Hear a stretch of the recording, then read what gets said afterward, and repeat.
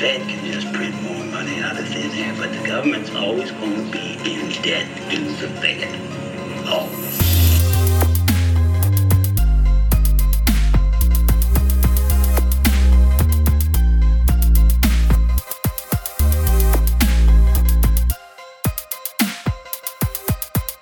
They always run things, and they always will.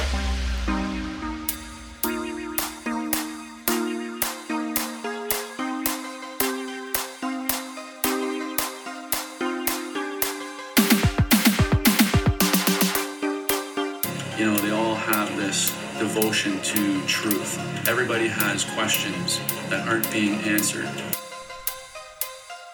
All right, everyone, welcome back to another episode of Dangerous World Podcast. It's a pleasure to have you listening yet again. If this is your first time tuning in, you're catching me at my best right now. We're messing around with some audio software, and hopefully this will sound better. I have just a couple complaints out of all you listeners out there, but I appreciate when people let me know that audio is jacked up. Okay, so yeah, we're gonna mess around. It's sounding good so far, so here we go. You know, gonna test it out on a little Freemason symbolism talk, and there's a lot of misinformation when it comes to the Freemasons, and just because I'm out here giving information doesn't mean that it's 100% correct. I am, of course, going off of a pamphlet. The author is not listed here, but the pamphlet is called Freemasonry, the Worship of Lucifer, Satan, and there are 5 parts to it.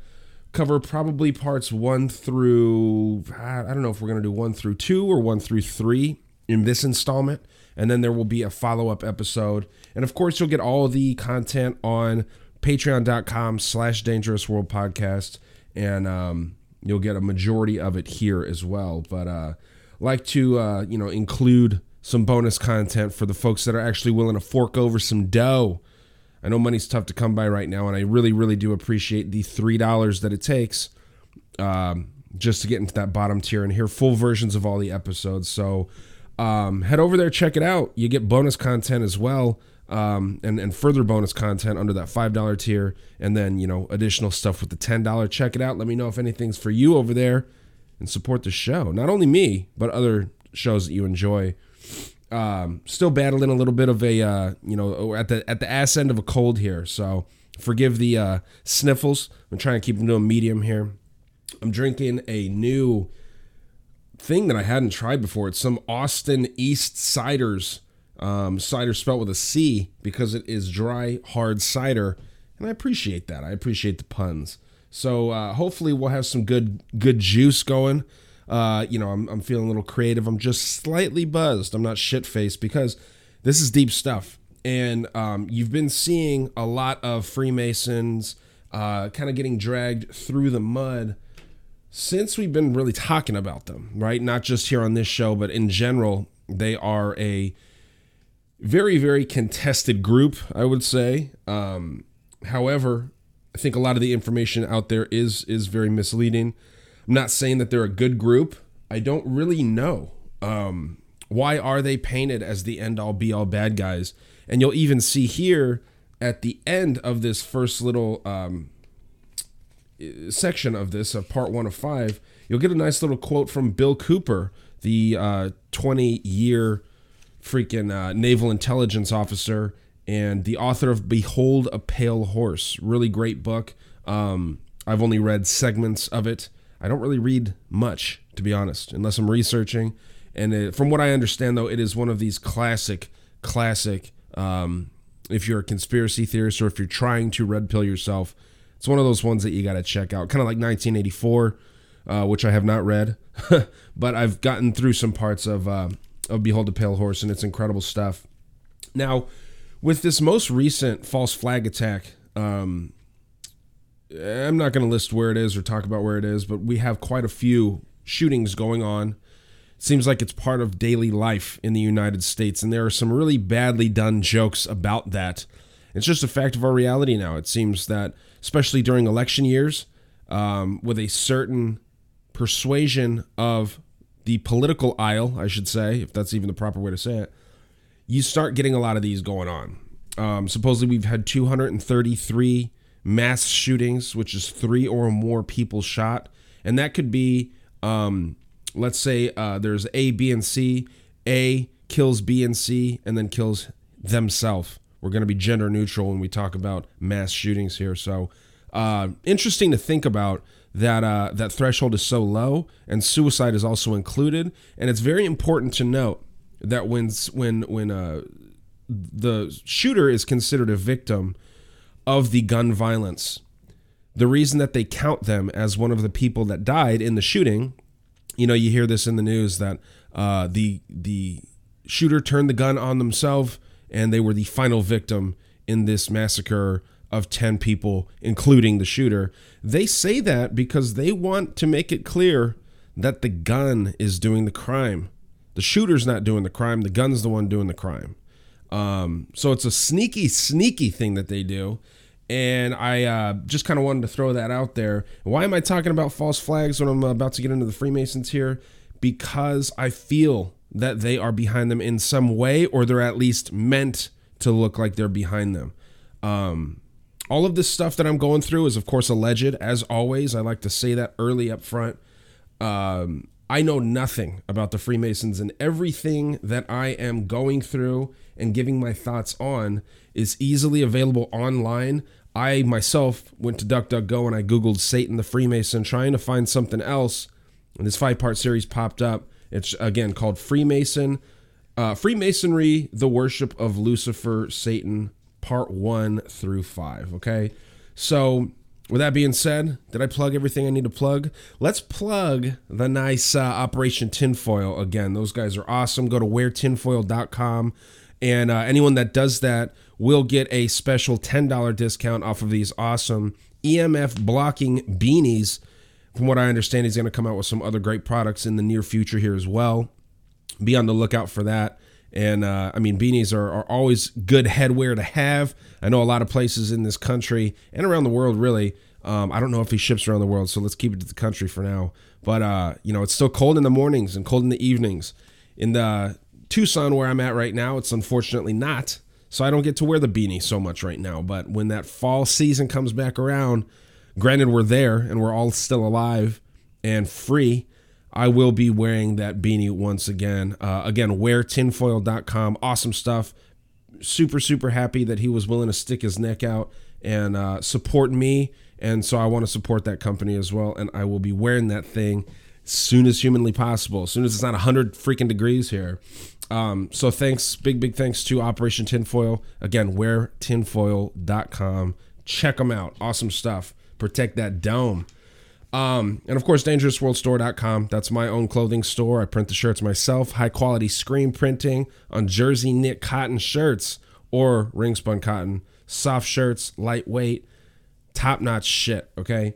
And we're going to have a fun little thing going on too here pretty soon with I'm going to call it the Unholy Fuck Championship. I kept calling it the Unholy Fuck Alliance for some reason, but the Unholy Fuck Championship will be a championship style bracket where we'll have 8 individuals choosing the worst human being that has ever lived, and we will run them through the gauntlet and essentially pit them against each other, and it'll be a fun little. Hopefully, some comedy will be involved and some education. So we'll do that. I'm in the process of working out the logistics of getting 8 idiots together to talk about 8 assholes. So that'll be fun. So be on the lookout for that. Matt from The Great Deception is going to be helping me out with that. We're going to try and do it right. We're going to have fun with that. So, and there will be merch for that. I'm thinking of actually doing it pretty officially, having like Masters type jackets for these. They won't be jackets. They'll probably be hoodies or sweaters because we keep it trashy over here. But with that being said, guys, all the false flags, right? I'm mentioning this.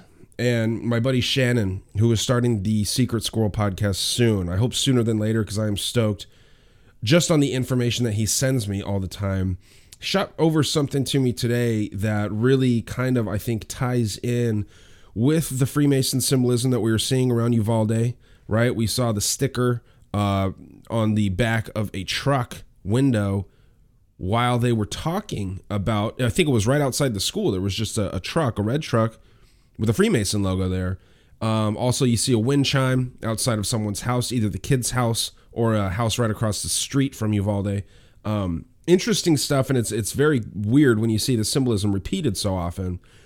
But, I mean, one could potentially think that this organization is involved somehow at the highest levels. I'm not saying your Freemason down the street is a bad dude.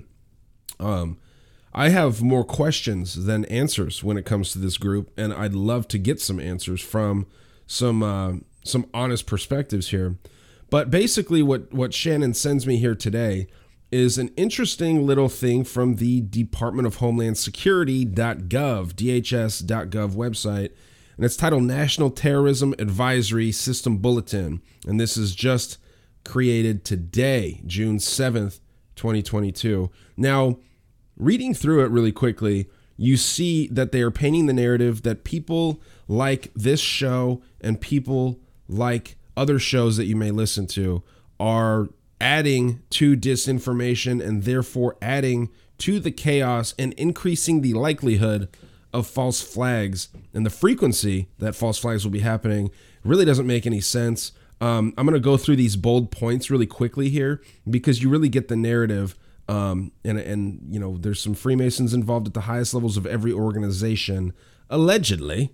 So several recent violent attacks by lone offenders against minority communities, schools, houses of worship, and mass transit have demonstrated the dynamic and complex nature of the threat environment facing the United States. They also make reference to people alleging that the United States government does not care about southern border security is also raising the likelihood of false flags. Doesn't make any sense, right? Another point here, the continued proliferation of false or misleading narratives regarding current events could reinforce existing personal grievances or ideologies, and in combination with other factors, could inspire individuals to mobilize to violence. Well, I guess that means we shouldn't have opinions that are contradictory to the ones that we see from mainstream media that absolutely have misled us in the past. More often than not, it's a shame to say. Foreign advisories remain intent on exploiting the dynamic threat environment to sow discord, undermine U.S. democratic institutions, and promote or inspire violence by their supporters. Well, how are we responding? DHS works with partners across every level of government, in the private sector, and in local communities to keep Americans safe, including through the following examples of our resource and support. Just list some links. I'll post this at the top of this at the top of the show notes here. But you kind of see how the narrative is kind of being shaped that alternative methods of thinking are no good. I don't know. It's disturbing, but at the same time, am I surprised? Absolutely not. So, Freemasons. Starting off with part 1 here, it says basically here that in John 4:1 we read, "Beloved, believe not every spirit, but try and test the spirits whether they are of God, because many false prophets are gone out into the world." This is referring to the God that the Freemasons worship, and this is allegedly Lucifer. And the writer of this article claims to have proof after proof that the Freemasons worship Lucifer. They see Satan as the opposite but equal version of Lucifer. Lucifer being good, Satan being more bad but equal. And they see heaven and hell as, you know, equal parts power on both parts there, but opposite, right? So where Christians believe that God is almighty, all-knowing, and all good, the devil is the closest thing that comes to God on the evil spectrum, but can't touch God. God is basically allowing the devil to have the power that he has. I don't know who's right. I haven't seen the other side of this world that I remember, at least. So, you know, it's interesting to think, and they start this off very well by saying, these things may look good, they may seem appealing, but instead of blindly following them, test them and make sure that they're of God before you jump in balls deep. Now, the reason that this is such a important thing for Christians specifically is that they feel that their spiritual freedom is at stake. They feel that the freedom of the people worshiping Lucifer, whether unknowingly or knowingly, is at stake because they're being misled, okay? Now, they're oftentimes being misled by their higher-ups, as it goes on to explain here. We have to remember two things about Freemasonry. Superior Masons deliberately lie to their fellow Masons, and those Masons deserve to be misled. And two, explanations given to 95 of all Masons are wrong. It's very interesting. There's a great quote here, which I went through on Monday Night Master Debaters just yesterday, released today on June 7th, from Carl Claudy. And it says, regarding the symbolism of Freemasonry, which Freemasons mostly talk in symbols. There is some text. Albert Pike, Morals and Dogma, I think hands down the most influential Freemason of all time. Some Masons would push back on that idea. I've actually heard some people saying Benjamin Franklin was more influential. Again, no expert here. I just feel that Pike is absolutely the number one Mason of all time. Manly P. Hall's up there as well, who's quoted quite often. But this Carl Claudy says, cut through the outer shell and find a meaning. Cut through that meaning and find another. Under it, if you dig deep enough, you may find a third, a fourth. Who shall say how many teachings? Now, this is again referring to symbolism, which is the primary way that Masons communicate, okay? And it's also interesting to note here that Albert Pike, in his assertion in Morals and Dogma, one of the very bold assertions that he makes is that Masonry is identical to the ancient mysteries. Ancient mysteries like the religions of Egypt, Babylon, maybe even some more lesser-known ones like Sumerian religion and things like this. So something interesting to think about. And while they pay so much homage to these ancient religions, the newer ones, including Christianity, are no good. According to this, top 5% of Freemasons call Jesus Christ an inferior God. And you even see this with the Pope. They kind of make jokes against God and Jesus. The Pope carries a bent satanic cross, and they show images of this throughout this pamphlet. Just an interesting thing where you think that the Catholic Church, which is so close to non-denominational Christianity, would honor Jesus in the most proper ways possible, but we know that to not necessarily be the case. And one of the many things that I find really, really interesting about Freemasons, again, the higher levels keep knowledge from the lower levels. Degrees 1 through 18 believe that they are following God and that God is the light. They're told to follow the light, okay? So they think that they're following God, but I guess at level 19 and, of course, above that, they changed the idea of the light bearer to being Lucifer. So, this is an old idea. Some would say it's as old as time that Lucifer is the light bearer, but I don't know. I found in my own research, I found other news and I think more hidden knowledge that would suggest that Uriel would be, and I've mentioned this before. So, they make the Christian religion seem very, very out of date, I guess, or maybe just inaccurate. And I don't really have much of a comment on that. It's just the one that resonates most with me. I say it all the damn time. I consider myself agnostic still, believe it or not.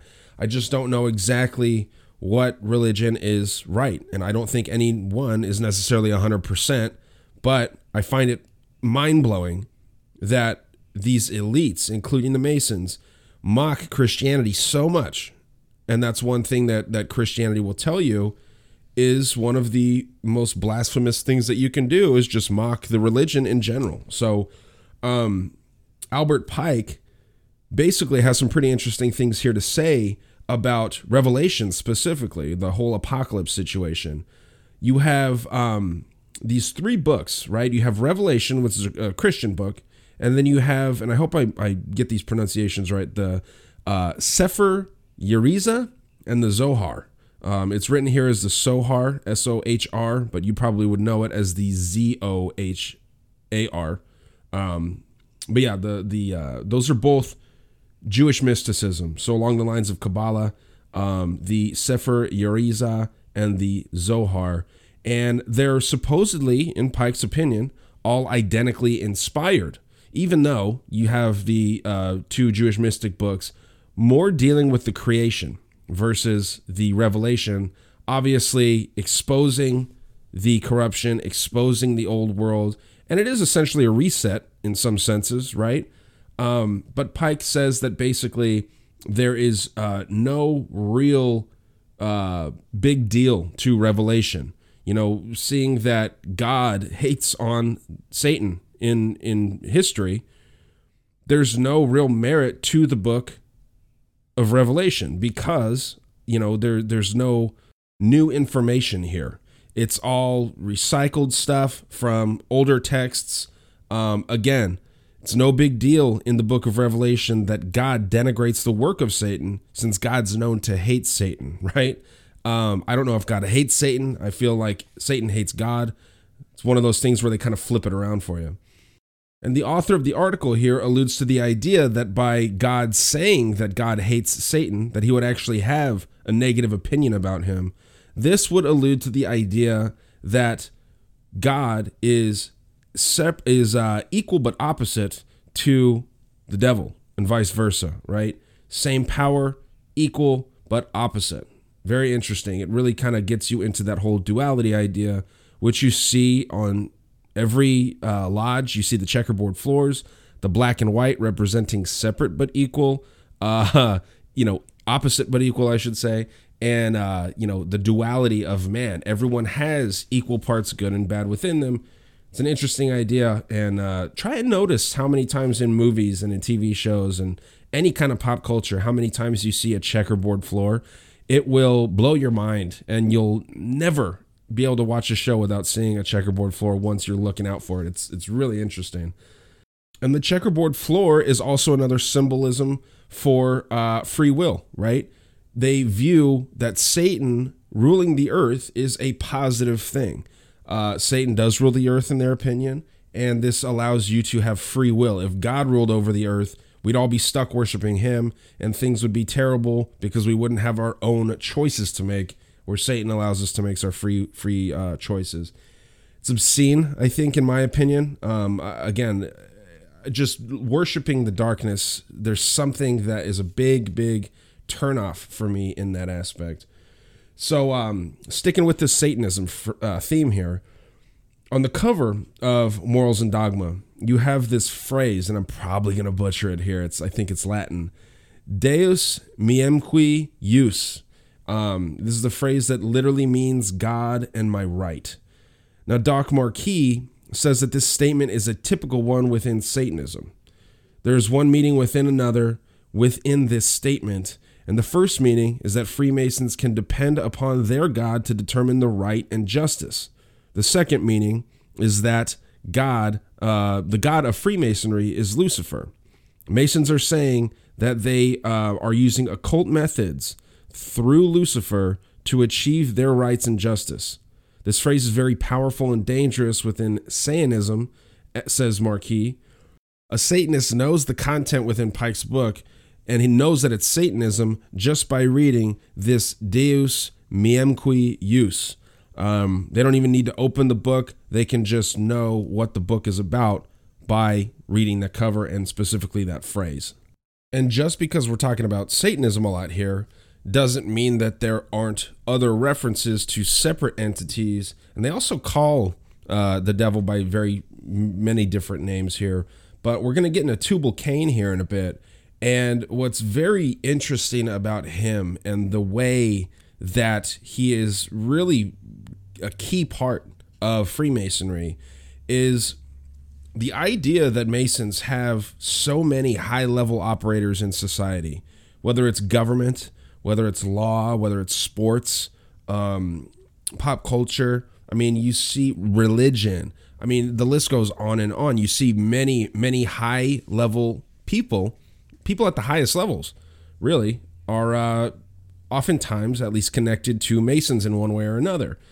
And the reason that they tap into these truly talented people or marketable people is because they want to make sure that anyone involved here is not applying energy in their own craft, that they're not misapplying energy. They're using the proper methods, and they are taking the time to master their craft and perform their tasks without applying this misguided energy.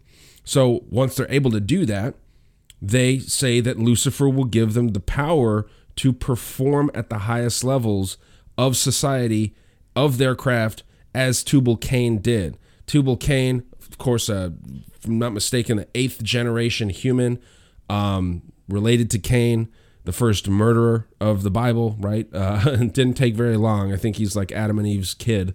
And then, later down the line, pretty early, considering, you get someone that is willing to work with metal and create weapons, and therefore, in a roundabout way, war.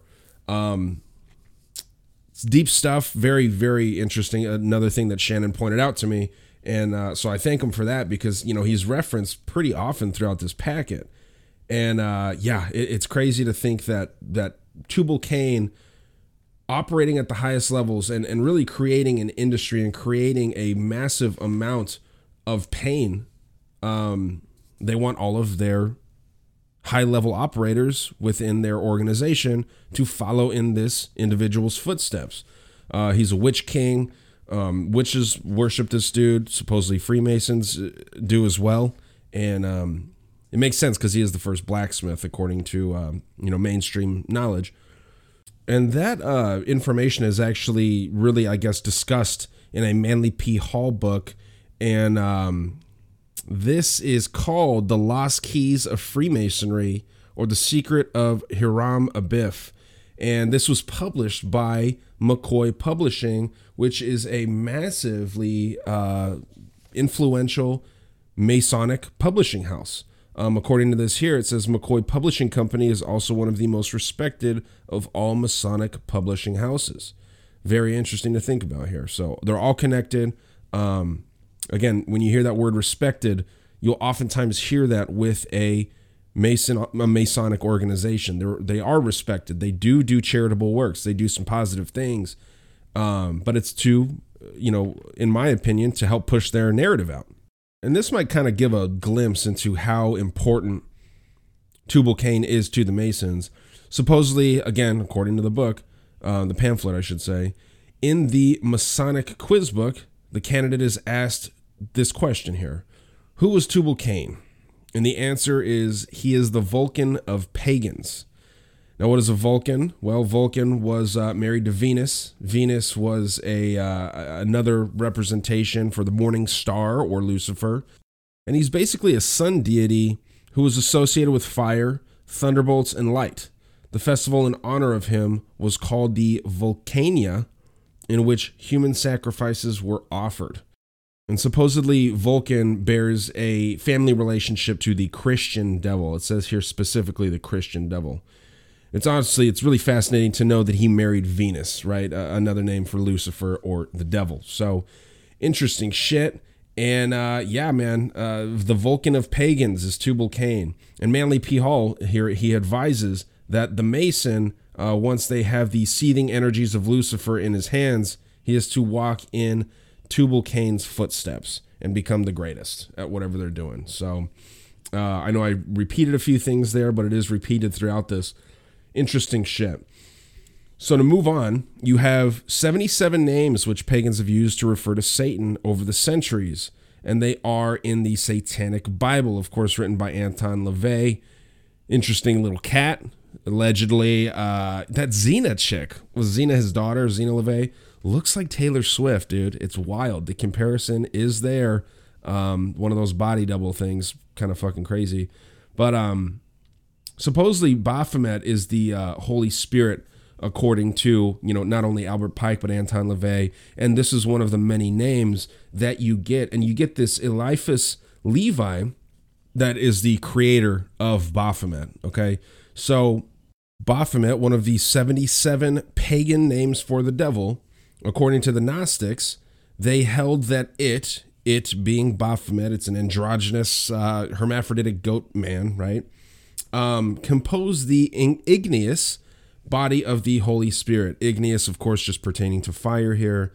And it was adored in the secret rites of the Sabbat, or the temple under the hieroglyphic figure of Baphomet, or the hermaphroditic goat of Mendes. Okay, this is, of course, something, again, written by Pike. And this is a teaching of the 28th degree. So Baphomet's the Holy Spirit, according to Pike, right? And I know I've said this before, I find it really interesting that so many societies throughout time, towards the end of their reign, start to worship this, or not worship, but they start to not only accept androgyny, but they promote it. And it's almost looked at as a strength versus, I don't even need to go as far as saying a mental disorder. I would just say, let's ignore it. If someone wants to be that way, let them be that way, but don't force it. I don't agree with it. I think that it's very fucking weird. But many of these empires, before they fall, start to get into that. I mean, Greece, Rome, Persia, at least at the higher ranks, a lot of them did this before they really lost their reign of power. So we're seeing that happen right now in the U.S. I know we're compared to the fall of Rome quite often, and it's in the whole Western world. I mean, I see it a lot in the U.S. just because I'm here. You do see it in Canada. You see it in the Five Eyes nations, essentially. And I think that this really is a low-key worshiping of Baphomet, maybe more in our faces than we even really like to admit. But there's a book where he's referenced in. It's called The Masonic and Occult Symbols Illustrated. And according to the author, in a book on witchcraft, the complete book on witchcraft and demonology, the caption states that he is the horned god of witches, symbol of sex incarnate. So, I don't know. It's there for you to think about, and it's interesting to see that this witchcraft symbol and this sex incarnate, it's a goat with, a human body, goat head, female boobs, male penis, obviously, because that is the only penis that is really out there is a male penis. The kundalini, the snakes intertwining around the penis, as above, so below, with the hands, one pointing up, one pointing down. Solvet coagula, if I'm not mistaken, written on the forearms. And it's sitting there with its legs crossed, and it does have wings as well. In some iterations, there's a light moon on top and a dark moon on bottom. That's another representation to Satan, and of course, female energy with the moon. A lot of stuff to look in there with Baphomet. This Eliphas Levi is an interesting seeming guy, without knowing much about him at all. One last thing here, we're almost getting to the end of Baphomet, but Baphomet's also known as the Sabbatic goat, in whose form of Satan is to be worshipped at the witches' Sabbath. Now, what's the witches' Sabbath, you might ask? There are, believe it or not, 6 dates, which are the witches' Sabbath. You've got 2 specific dates that are not really relative to seasonal changes, but you have the 2 Druid festivals, May Day's Eve, which is 4/30, right? April 30th, and All Hallows Eve, 10/31. Then the seasonal festivals, the equinoxes and the solstices, winter, spring, summer, and fall. So we've got winter 2/2, spring 6/23, summer 8/1, and fall 12/21. That was a significant date in 2012, remember? So, I don't know. I mean, the symbolism continues on. It should also be noted that from the way the pentagram is normally seen on the, when you typically would see a star, you have one point pointed up and then 2 pointing down. Baphomet is oftentimes resembled with the upside down star. They'll throw that goat head in the upside down star. The horns will be at the 2 top points. The goat's chin would be at the bottom point, and then the 2 ears at those side points. You just take a regular pentagram and you rotate it 33 degrees, the highest rank in Freemasonry, rotate it 33 degrees, and you have that upside down star. Again, making a wink to the goat of Mendes here, which is just a goat head with an upside down star above it. Interesting shit for sure. And I'll take this opportunity really quick to say that Eastern Star is the version of the Freemasons for women. Eastern Star, of course, making another wink at Lucifer. The morning star, the star rises the sun rises in the east. The morning comes from the east. Very, very deep symbolism there. And it's repeated. I mean, it's very well done. These guys weren't fucking around when they were coming up with their symbols here. So remember that the Eastern Star is a Freemason division for women. And now at this point in the pamphlet, we start to get more into that star symbolism. I don't know if you've seen the 5-pointed upside down star with the red, blue, yellow, white, and green points with a pentagon in the middle and some sort of altar with a book in the center.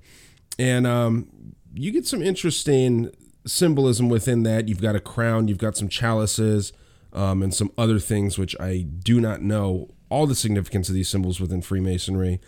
But this is where you start getting into what the logo with that, the square and compass with the G in the middle. There's been a lot of debate on what that G stands for, whether it's geometry, like sacred geometry, God, all kinds of different potential meanings of that G.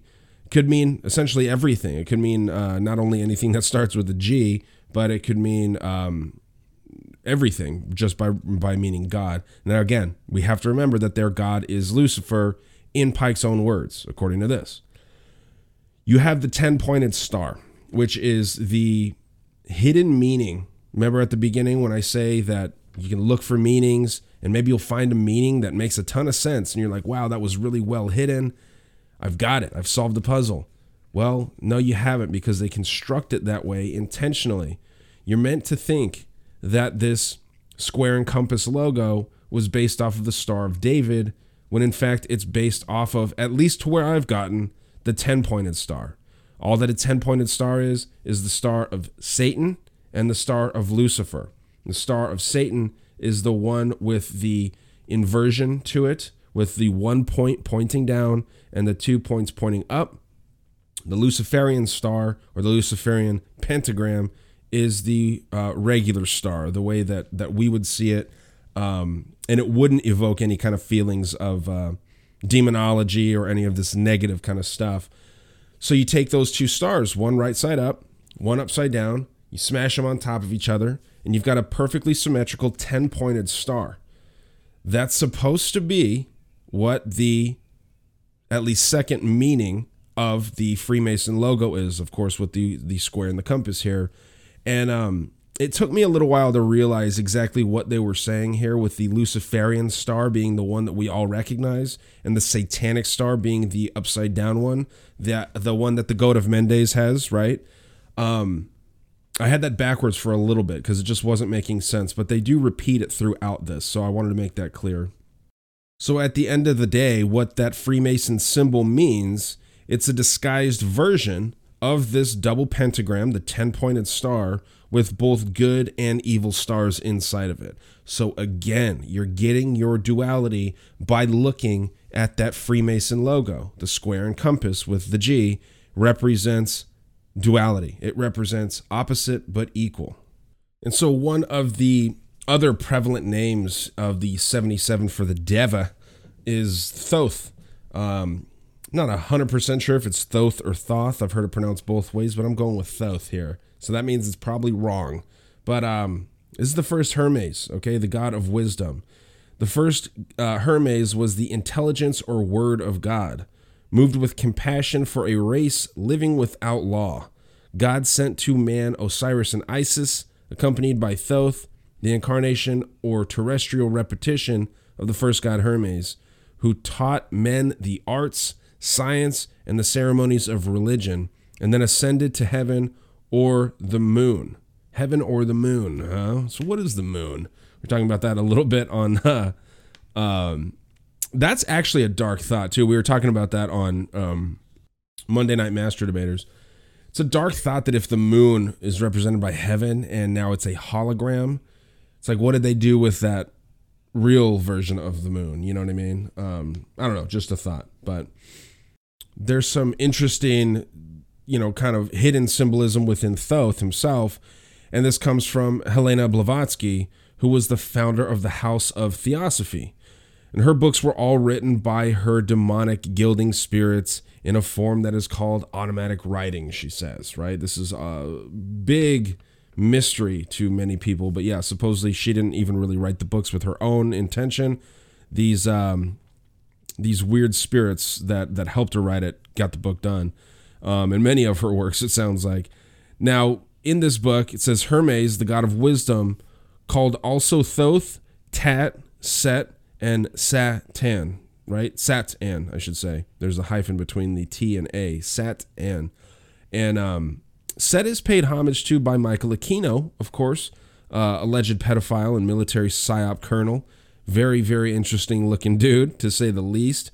And he made the Temple of Set in San Francisco, and there's some very interesting allegations against him.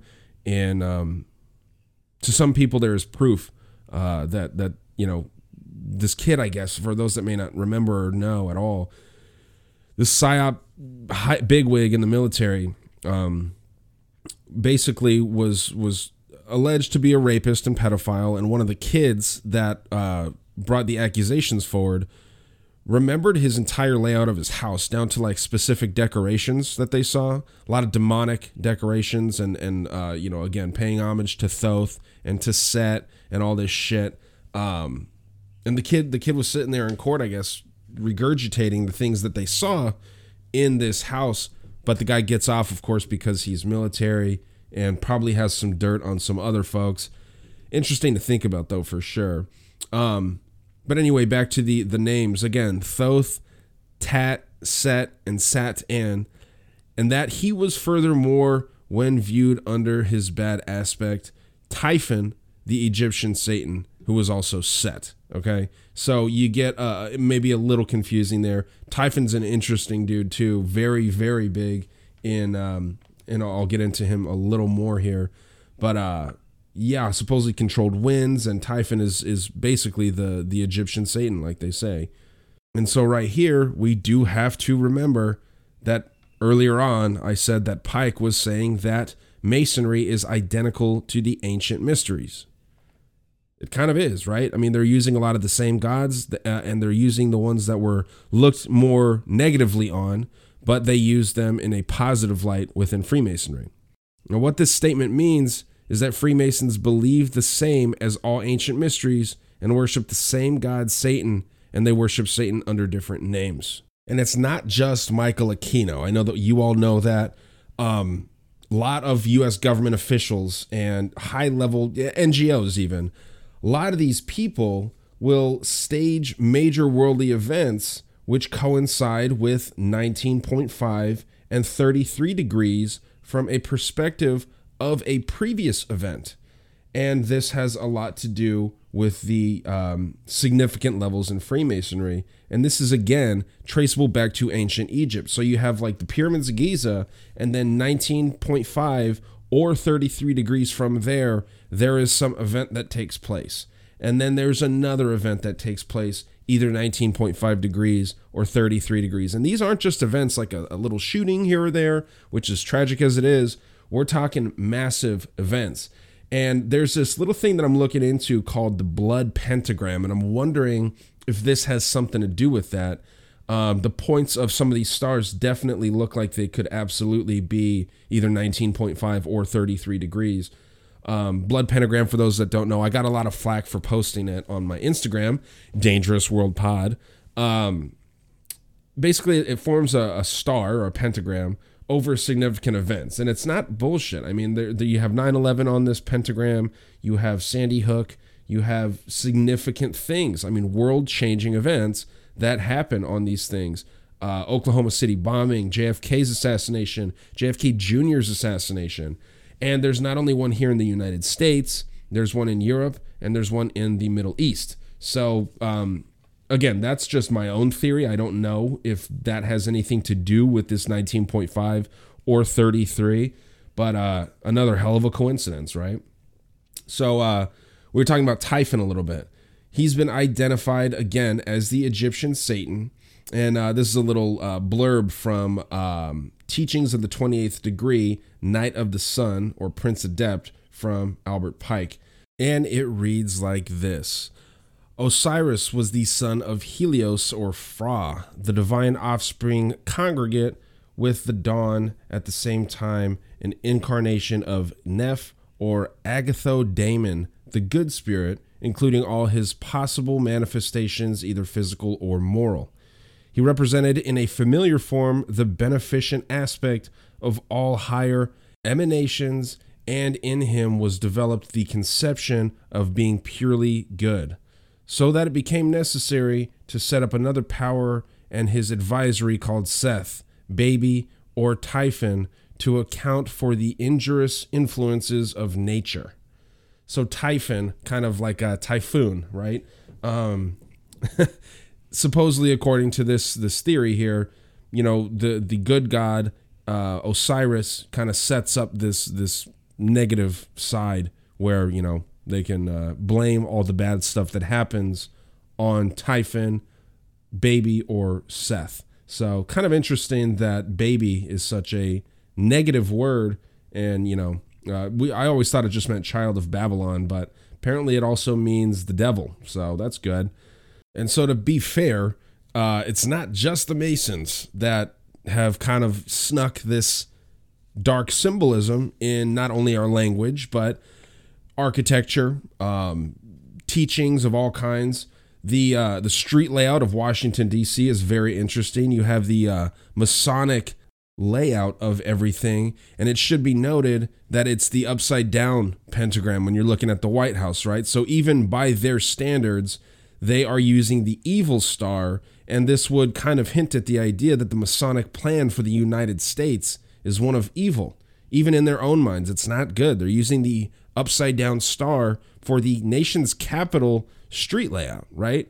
I know you've all probably seen it, and it's not a perfect pentagram, but it's got the pieces there, and that was pretty intentional. They could have even made a wink to Lucifer, but they made a wink to Satan specifically.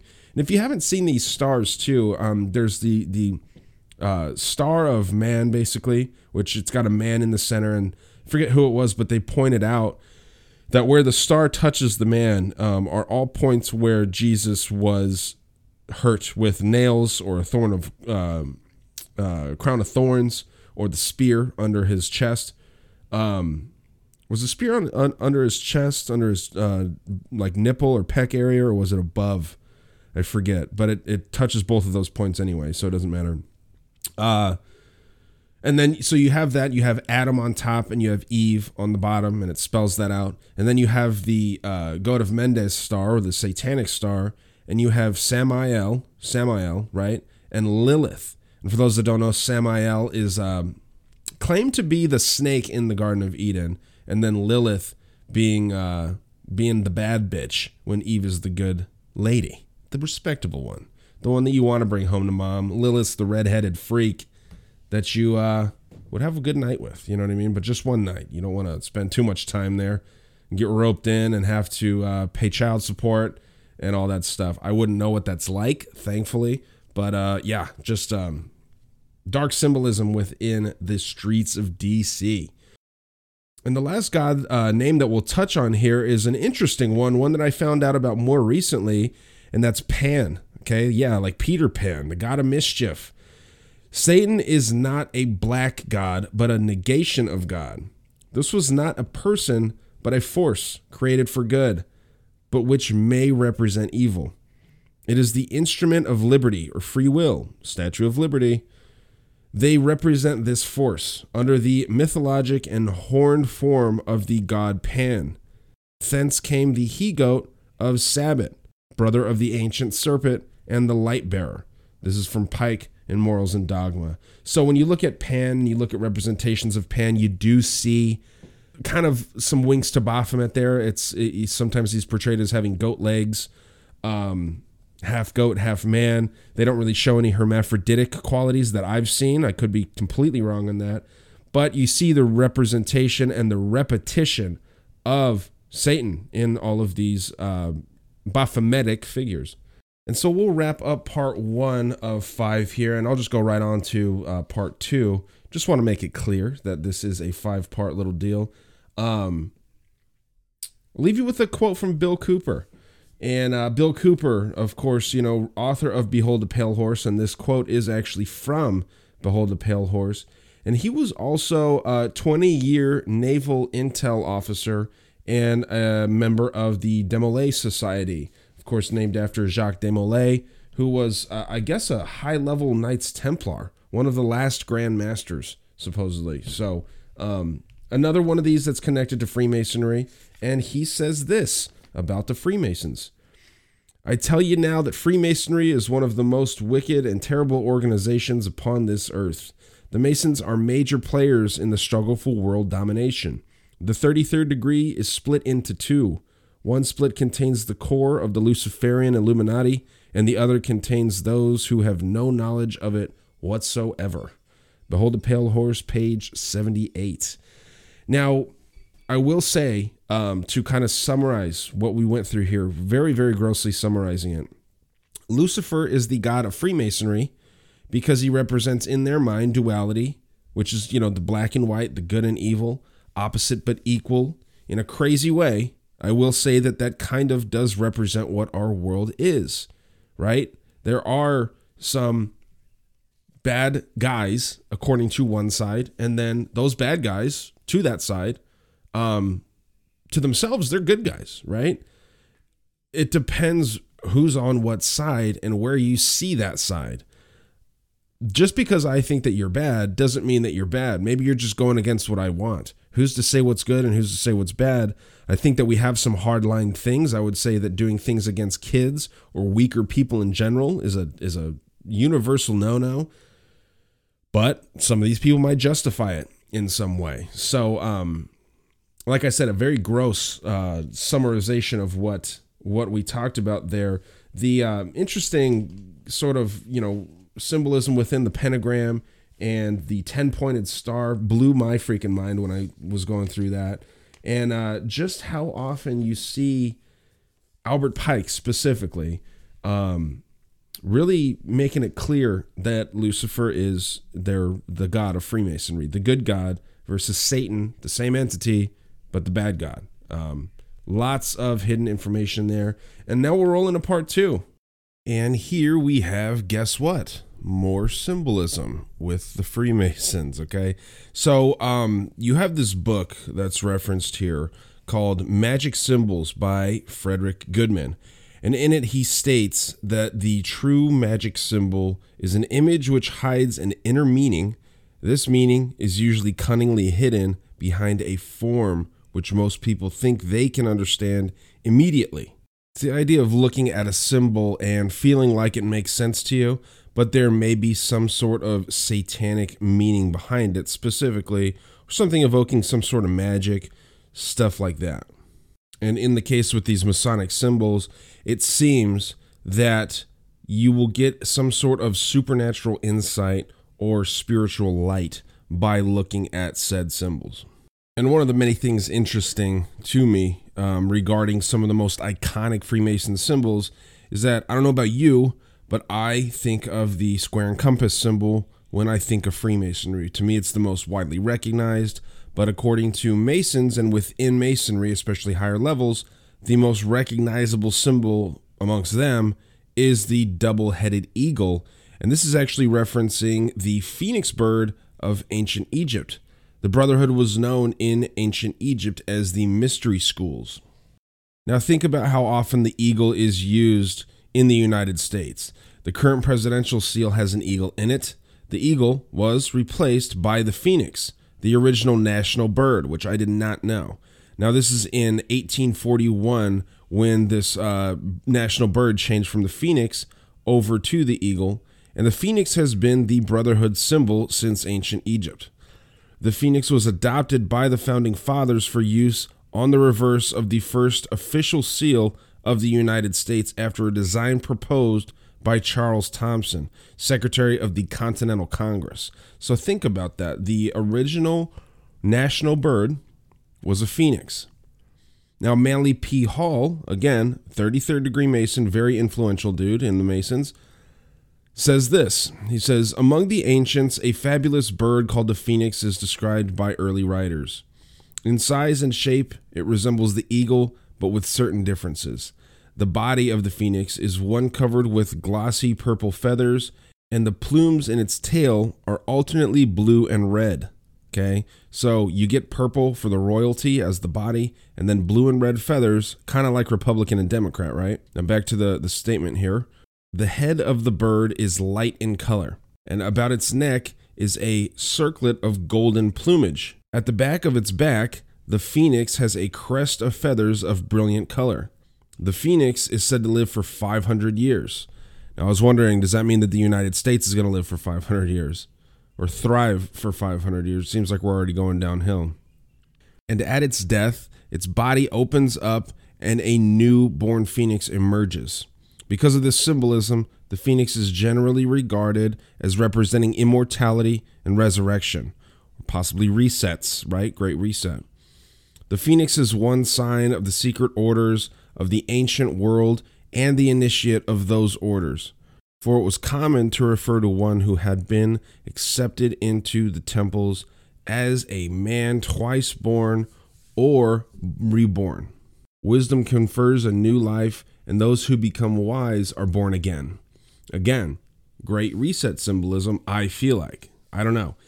And the whole phoenix symbolism got me thinking, other than the 500-year lifespan when reset would occur, the whole idea of the Freemasons having such a heavy presence in the Founding Fathers, I was kind of wondering if the Arizona city of Phoenix, which is flooded with Masonic symbolism, much more hidden than DC, but it's there. I mean, if you look around, there is a ton of imagery and just a lot having to do with Phoenix, which is a massive city, landlocked, pretty well protected, strategic location, if you ask me, just not as glamorous as Washington, D.C. is.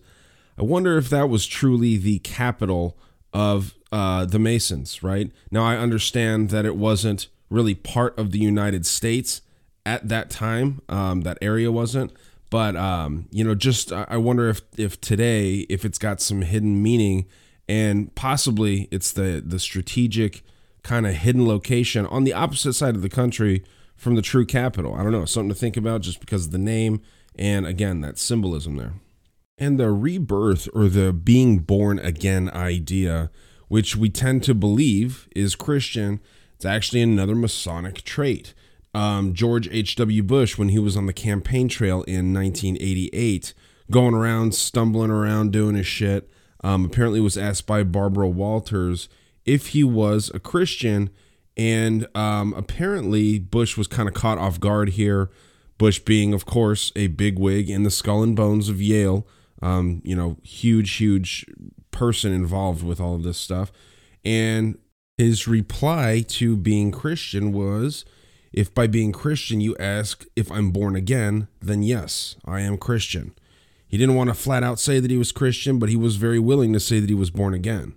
So as you can see, a lot of symbolism is taken from the phoenix, or this two-headed eagle that we see it as. And you have this radical feminist and witch named Barbara Walker explaining the phoenix in the context of witchcraft, and I believe also some Eastern Star elements here. She has this occult book, which is called Now is the Dawning. And she says in regard to the phoenix, Egyptians believed that the phoenix was the representative of a god who, quote, rose from the heaven in the form of a morning star like Lucifer after his fire immolation of death and rebirth. So clearly used over and over again, and pretty conclusive proof that the phoenix bird is, in fact, not only a symbol of Lucifer, but, clearly, obviously connected with the Masons here. And here's another testimony from a separate witch, in this case, a man named William Schnoebelen. And in his book, Satan's Door Revisited, early on in the book, he says the phoenix of Bunu is believed to be the divine bird going back to Egypt. This phoenix destroys itself in flames and then rises from the ashes. Most occultists believe that the phoenix is a symbol of Lucifer, who was cast down in flames and who will one day rise triumphant. This belief also relates to the rising of Hiram Abiff, the Masonic Christ. So in hearing that Hiram Abiff is essentially the Masonic Christ, I kind of put this together in my own head, and I could be way off here, but I feel like the holy trinity of Masonry is Satan, Lucifer, and Hiram Abiff.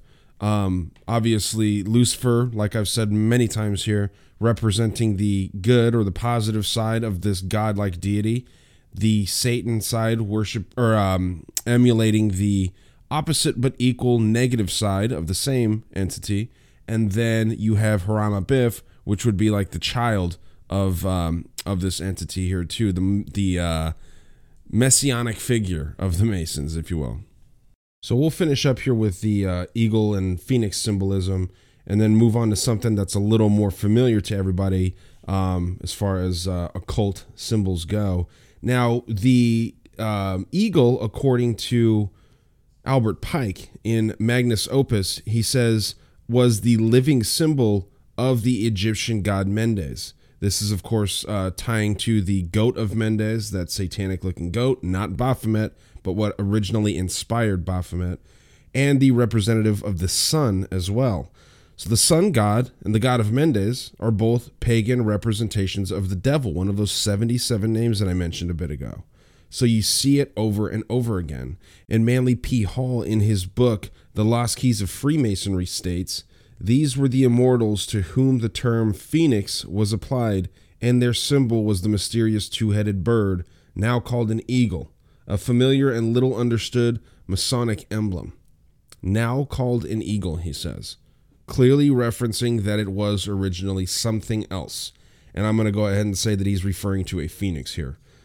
Remember also the meaning of the phrases depicted at the bottom of the two eagles on the book from Albert Pike, Morals and Dogma, this Deus Miemque Jus, as explained in part 1 of this little series. This is the typical satanic Latin phrase, meaning Masons are saying that they are using occult methods through Lucifer to achieve their rights and justice. And that'll leave us with a final question regarding the two-headed eagle. Why would it be adopted by Masonry instead of the one-headed eagle? Well, Masonic author R. Swinburne Chimer writes in Mysteries of Osiris back in 1951 that when they, the pagans, desired to express the renewal or beginning of the year, they represented it in the form of a doorkeeper. It could easily be distinguished by the attributes of a key. At time, they gave it two heads, back to back. In time, this back-to-back key symbol became the double-headed eagle of symbolic Masonry. And we're going to get into another back-to-back key symbol right now, the triangle, okay? Now, the triangle is represented at the section here as two keys, also referencing the eagles, right? Two keys making an X, and there is clearly a triangle at the top where these keys are, you have the handle of the keys on top and the actual lock, or the part that would penetrate a lock to open a door at the bottom. And these are not only representing the two-headed eagle, but apparently the triangle as well. So a triangle with its point downward represents the deity, the god, and is called the deity's triangle or the water triangle. Now remember that. Water triangle pointing down. With one pointing up, it's called the earthly triangle, pyramid triangle, or the fire triangle. It's kind of interesting to think that all that it is, it's just opposites. The one pointing down, think of it as an arrow, the triangle pointing down, is a water triangle, more holy triangle. And then the one pointing up is an earthly triangle, or one that's represented by fire. We widely associate fire not only with a phoenix, but with hell, or with infernal meaning to it, right? And I kind of find this interesting because it is pointing up, the regular triangle clearly used for more occult rituals. And there's a later version of the triangle, and it is the divine man triangle. It's a very interesting little symbol here.